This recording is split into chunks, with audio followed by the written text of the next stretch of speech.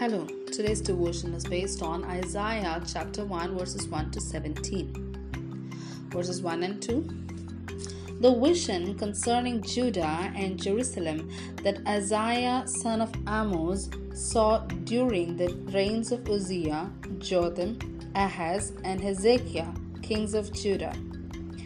Hear me, you heavens, listen, earth, for the Lord has spoken. I reared children and brought them up, but they have rebelled against me.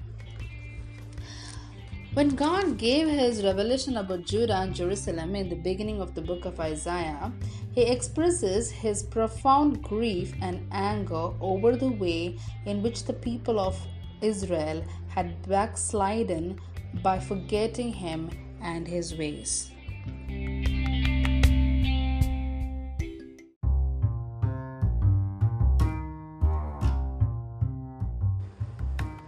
Turning on to Isaiah chapter 1 verses 3 to 8. The ox knows its master, the donkey its owner's manger. But Israel does not know, my people do not understand. Woe to the sinful nation, a people whose guilt is great, a brood of evildoers, children given to corruption. They have forsaken the Lord. They have spurned the Holy One of Israel and turned their backs on him. Why should you be beaten any more? Why do you persist in rebellion? Your whole head is injured, your whole heart afflicted. From the sole of your foot to the top of your head, there is no soundness, only wounds and welts and open sores, not cleansed or bandaged or soothed with olive oil. Your country is desolate, your cities burned with fire. Your fields are being stripped by foreigners right before you, laid waste as when overthrown by strangers. Daughter Zion is left like a shelter in a vineyard, like a hut in a cucumber field, like a city under siege.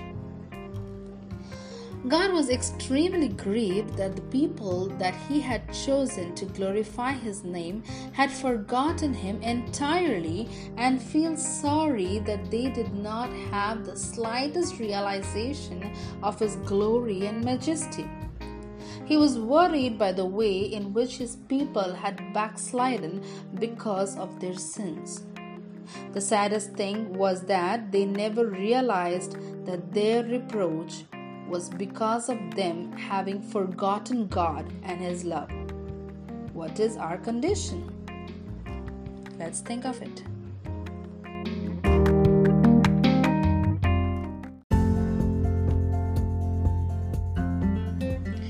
Proceeding with Isaiah chapter 1 verses 11 to 15. The multitude of your sacrifices, what are they to me, says the Lord? I have more than enough of burnt offerings, of rams and the fat of fattened animals. I have no pleasure in the blood of bulls and lambs and goats. When you come to appear before me, who has asked this of you, this trampling of my courts? Stop bringing meaningless offerings. Your incense is detestable to me. New moons, Sabbaths, and convocations. I cannot bear your worthless assemblies. Your new moon feasts and your appointed festivals I hate with all my being. They have become a burden to me. I am weary of bearing them. When you spread out your hands in prayer, I hide my eyes from you. Even when you offer many prayers, I am not listening. Your hands are full of blood.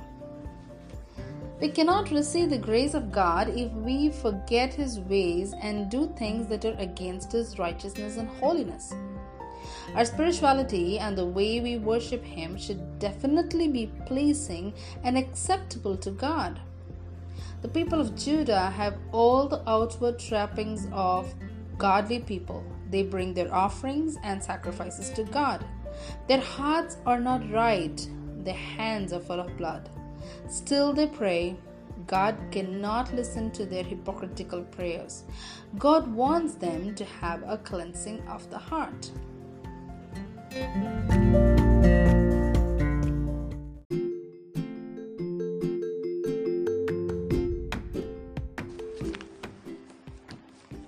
Continuing with Isaiah chapter 1 verses 16 and 17. Wash and make yourselves clean. Take your evil deeds out of my sight. Stop doing wrong. Learn to do right. Seek justice. Defend the oppressed. Take up the cause of the fatherless. Plead the case of the widow. Here ends the Bible reading. Know God. Give heed to His word. Stay away from that which is evil. Do good and justice to the oppressed and downtrodden. These are the things that God expects of us.